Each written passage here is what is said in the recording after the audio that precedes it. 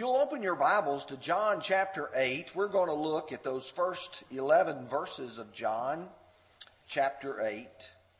And I've entitled the lesson, Stone Throwers. I want to begin by looking at a phrase that I'm sure that you've heard mentioned numerous times. Those who live in glass houses should not throw rocks.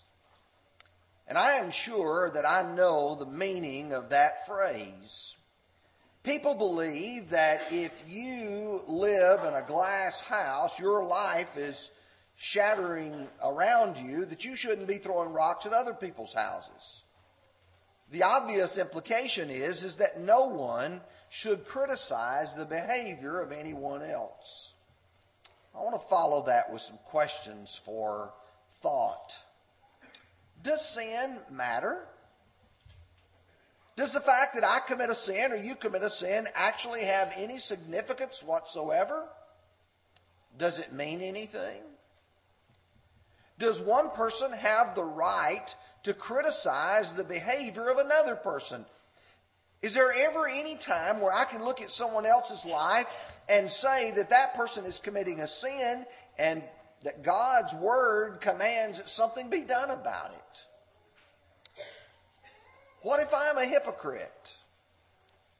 Do I have the right to say something to you or to someone else if I have sin in my own life? What does this say about church discipline?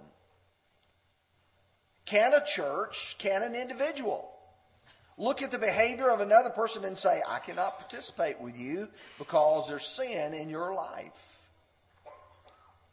You see, the truth is, as you begin to explore this idea of those who live in glass houses shouldn't throw stones, you come away with this idea that really you can't say anything to anyone else about problems in their own lives. Let me focus for just a few minutes on John chapter 8 and see how the Lord turns the tables on his critics. Back in chapter 7, he told them not to judge according to appearance, but to judge righteous judgment. The Lord shows us how to do it properly.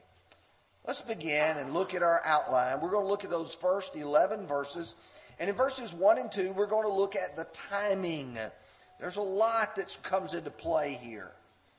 Then, second of all, we want to look at the trap that was laid for Jesus in verses 3 through 6.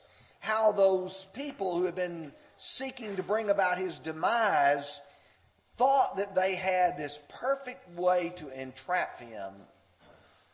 Then we want to look at the truth with regards to this. The Lord's going to respond in verses 7 through 9. And then in verses 10 and 11, he will provide the terms for this woman who had been brought before him. Let's begin, first of all, looking at the timing. We're going to begin back actually at verse 53 of chapter 7 because it tells us a little bit about what's going on. And John writes, and everyone went to his own house, but Jesus went to the Mount of Olives. Now early in the morning he came again into the temple, and all the people came to him, and he sat down and taught them. Now, let me just give you a little background. It's been a couple of weeks since we studied John 7. Jesus went up to the Feast of Tabernacles. And in going up to the feast, there were all kinds of people there. In fact, the Feast of Tabernacles was one of those 3 Jewish feasts which every male Jew had to attend. So during those feasts, the city of Jerusalem would just be beaming with crowds and crowds of people. And according to 7 verse 53, most of those people have now gone home, the massive crowds. But Jesus goes to the Mount of Olives. The Mount of Olives is very close. In fact, you have the little Kidron Valley, and then right on the other side is the Garden of Gethsemane. We're going to talk about that tonight. And then at the foot is where the Garden of Gethsemane is, and then Up that hillside is the Mount of Olives. And Jesus often would go to this place and spend the night. But now Jesus comes early in the morning, and the people who are still there in the temple come, and Jesus now is able to sit down and teach the people. I can visualize in my mind how the Lord has now gone into the temple. He sits down. There's groups of people around him. He's got this opportunity. There's a timing involved. But you see, there's an encounter with the critics that's inevitable. They've already ordered the arrest of Jesus. You remember during the Feast of Tabernacles, during the middle part of the feast, as it neared toward the end, that the Pharisees and the scribes had ordered Jesus to be arrested? You go back to chapter 7, verse 32. Then the Pharisees heard the crowds murmuring these things concerning him, and the Pharisees and the chief priests sent officers to take him. You drop down to verse 44, and the officers have returned, and they've not arrested Jesus. And it said some wanted to take him, but no one laid hands on him. And the officers came to the chief priests and Pharisees, who said to them, "Why have you not brought him?" And their answer was, "No man ever spake like this man." You know, sooner or later, they're going to find an opportunity. They're going to seek an opportunity to bring Jesus down. And the timing now is the crowds have left. Jesus is teaching in the temple. Now they feel they have a perfect opportunity, a perfect timing to get Jesus. Now let's look at verses 3 through 6. Then the scribes and Pharisees brought to him a woman taken or caught in adultery. And when they had set her in the midst, they said to him, "Teacher, this woman was caught in adultery, in the very act. Now Moses in the law commanded that such should be stoned. But what do you say?" They said, testing him, that they might have something of which to accuse him. But Jesus stooped down and wrote on the ground with his finger as though he did not hear. Now, verse 6 explains their motivation. They're not concerned about the law. They're not concerned about the proper administration of the law. They're not concerned about the woman nor the sin which she committed. They're only using the scriptures for their own selfish means.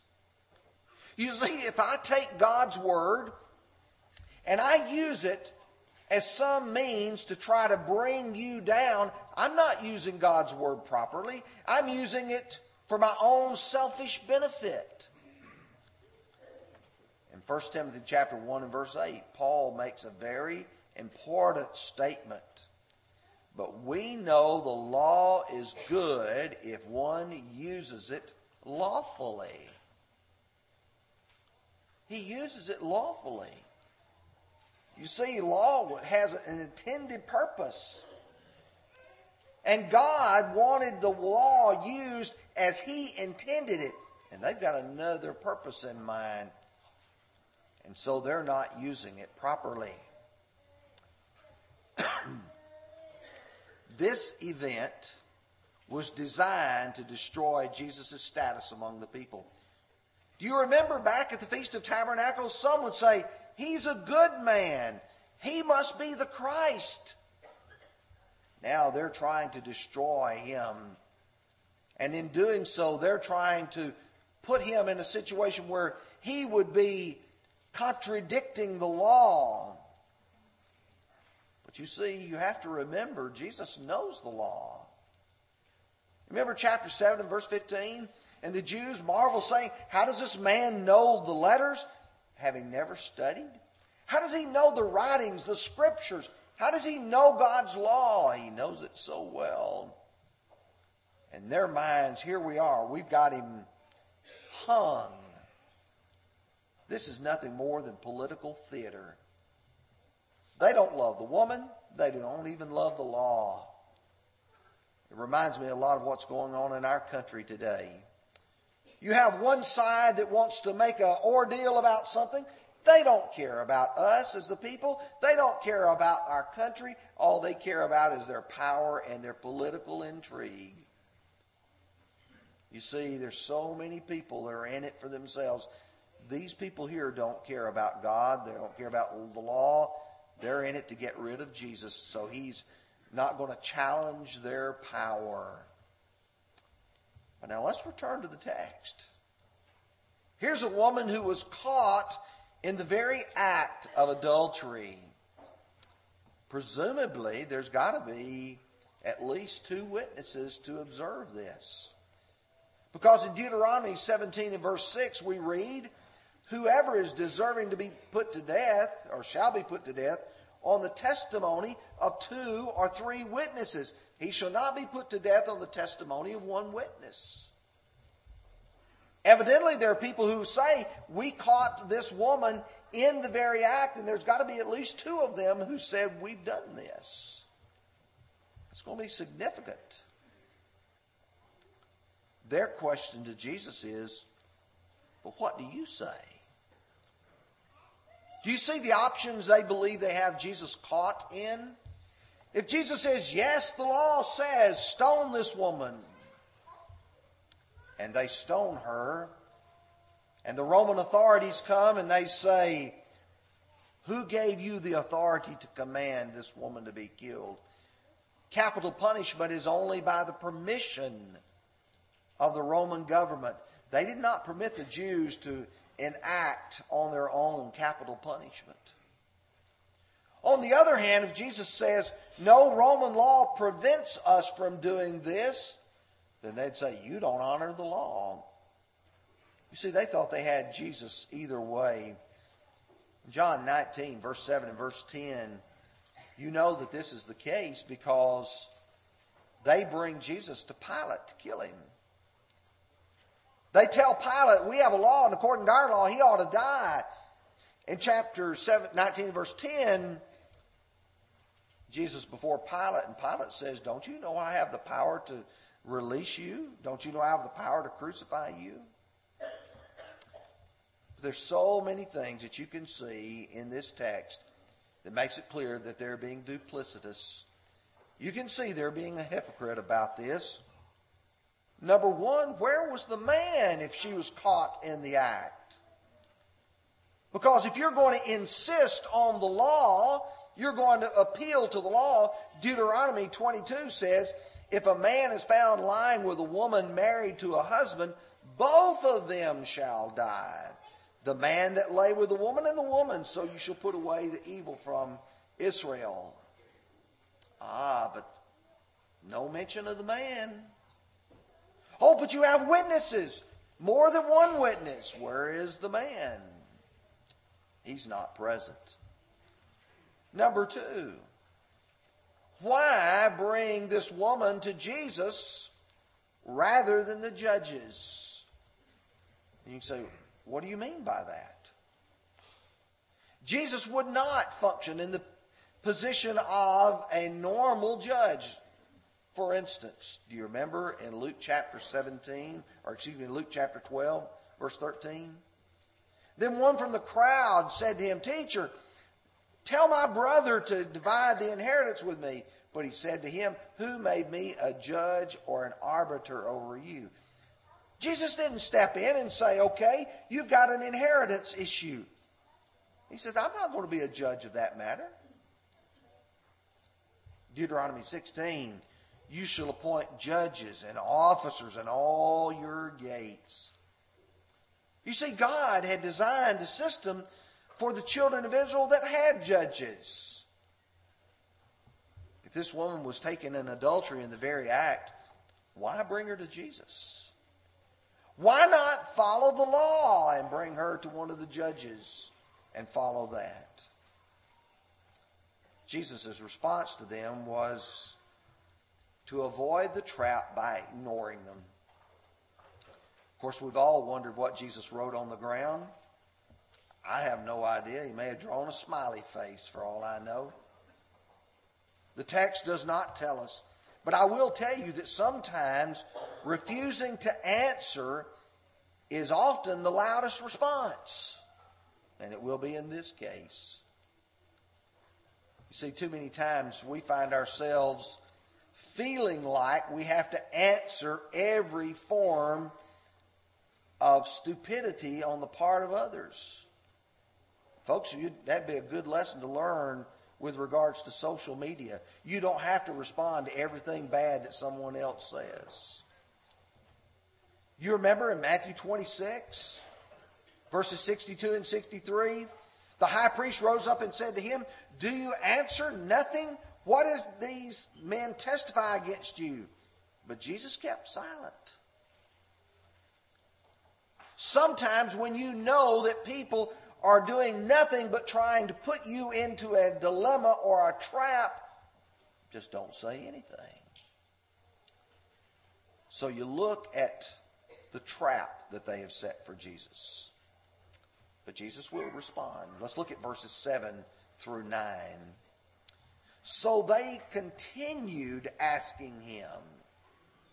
He raised himself up and said to them, "He who is without sin among you, let him throw a stone at her first." And then he stooped down and wrote on the ground. And then those who heard it, being convicted by their conscience, went out one by one, beginning from the oldest even to the last. And Jesus was left alone, the woman standing in the midst. They continued asking. Silence was not going to be permitted to be an answer. Now you can just see they're asking. They're asking. They're asking. And Jesus is going to respond. And he's going to respond in such a marvelous way. He knew how to take the law and expose their hypocrisy. He will take the very law to which they are appealing and turn it back on them. Listen to Deuteronomy 17:7. The hands of the witnesses shall be the first against him to put him to death, and afterwards the hands of all the people. So you shall put away the evil from among you. Do you remember when I brought up the fact that there had to be 2 witnesses? Because this woman was taken in the very act, they said. And so Jesus says now, okay, let those first do that who are witnesses. But do you remember the phrase, him who is without sin? See, here's the way that the world interprets that. If you don't have any sin in your life, then you can throw a stone. Oh, those who lived in glass houses shouldn't throw stones, as if everybody's house is so susceptible that no one could ever throw a stone. And in that case, no one could have ever practiced the Old Testament law that involves stoning of an adulterer.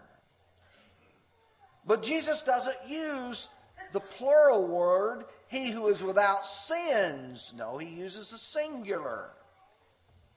And he's not referring to sin in general, but he's referring specifically to their sin that is involved here. He who is without sin in regard to this situation about this woman taking an adultery, then you can throw the first stone. Oh boy, does that change the meaning of that to this specific case. It does not mean any and every sin, because if that were true, you could never practice any kind of church discipline. Because Romans 3:23 says, all have sinned and fall short of the glory of God. Ecclesiastes 7:20 says there's not a just man on the earth who does good and does not sin. 1 John 1:8, if we say we have no sin, we deceive ourselves and the truth is not in us. So if you come away with that idea, you'd say no one could ever exact any kind of discipline or punishment whatsoever. And that's the reason why, beginning from the oldest going to the last, they were convicted by their conscience. Well, you say, what does that mean, they were convicted by their conscience? You see, the conscience is a powerful tool created by God that tells us when you and I are planning on doing something wrong, that it is wrong. In 1 John chapter 3, verse 20, for if our heart condemns us, God is greater than our heart and knows all things. Have you ever condemned your own self? I have, and I know you have too. In Romans chapter 2, verse 15, he talks about their thoughts accusing or excusing them. What was taking place is all of these people who had brought this woman, their conscience, their hearts, their insides were telling them, you didn't do this for the right reason. It's possible even that the witnesses were false. And so for that reason, there's no one there to throw the first stone. There's no witness that says, I'm right in this matter. Boy, does the truth come out. But you can't harden your conscience to the point where you no longer care. In 1 Timothy chapter 4, verse 2, he talks about people whose conscience became seared like with a hot iron. In Titus 1 and verse 15, he talks about people's whose mind and their conscience are defiled where they no longer think properly. Once the accusers left, so did the crowd. Now I want you to visualize what's left. Here's the Lord. Here's the woman. Now we're going to look at the terms the Lord provides. Let's look at verses 10 and 11. When Jesus raised himself up and saw no one but the woman, he said to her, Woman, where are those accusers of yours?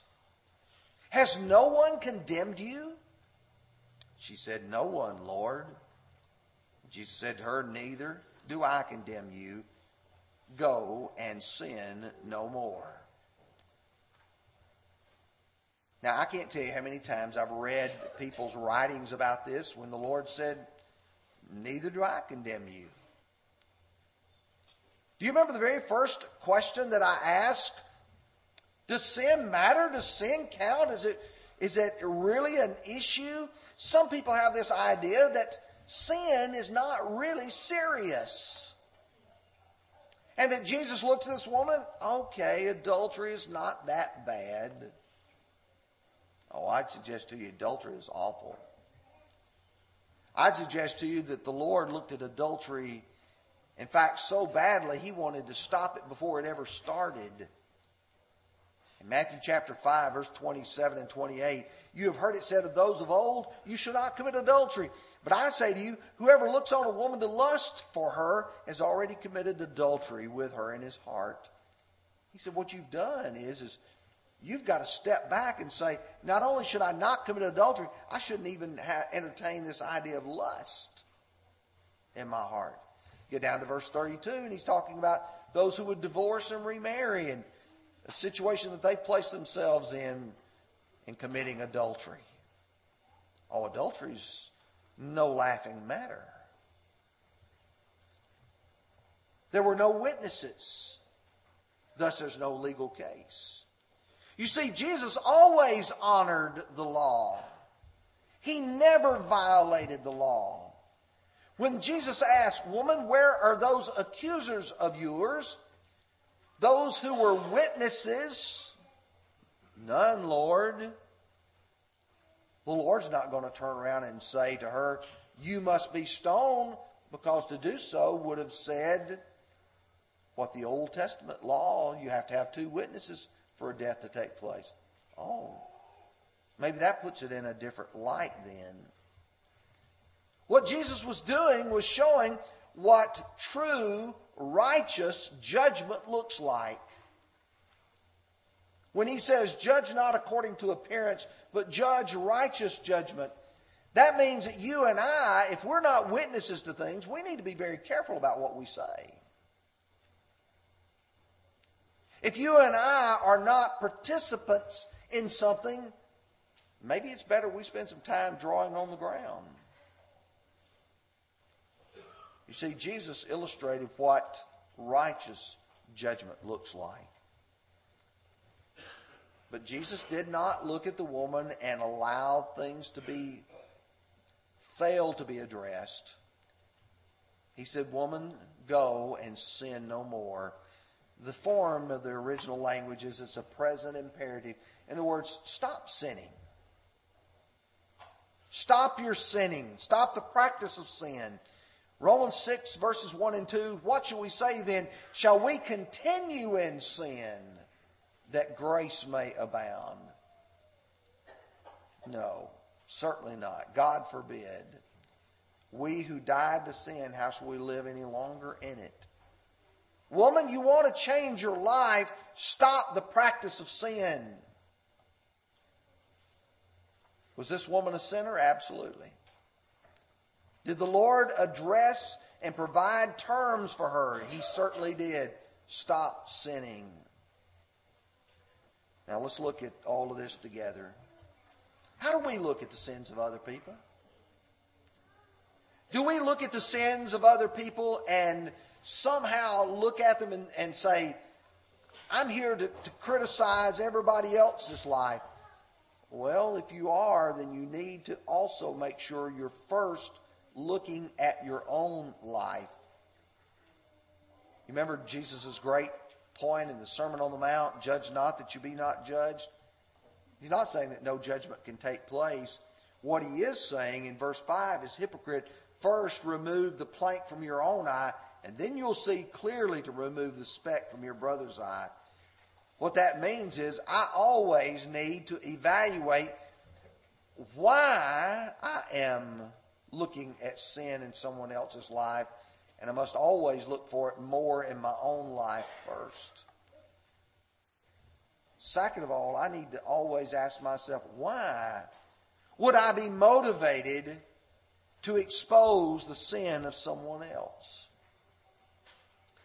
In the book of Philippians, chapter 1, verses 15 through 17, Paul spoke about people. He said, some indeed preached Christ from envy and strife, and some from goodwill. The former preached Christ from selfish ambition, not sincerely supposing to add affliction to my chains, but the latter out of love, knowing that I am appointed for the defense of the gospel. Here's the bottom line of that. If I am motivated to try to expose someone else's sin, why am I doing that? Because I love them? Because I love God? Because I love His law? Or am I doing it because I want to make their life more difficult? You see, I shouldn't be using the law unlawfully. But I will tell you that Jesus always shines the light. He always shows the right path to follow. And I'd suggest to you that you may be like the woman caught in adultery in the very act. Your sin may be so evident that others see it and may even criticize it. But I'd suggest to you that what you need to do is listen to the Lord to go and sin no more. And if you are not a Christian, you need to come and receive the forgiveness of your sins by becoming a New Testament Christian.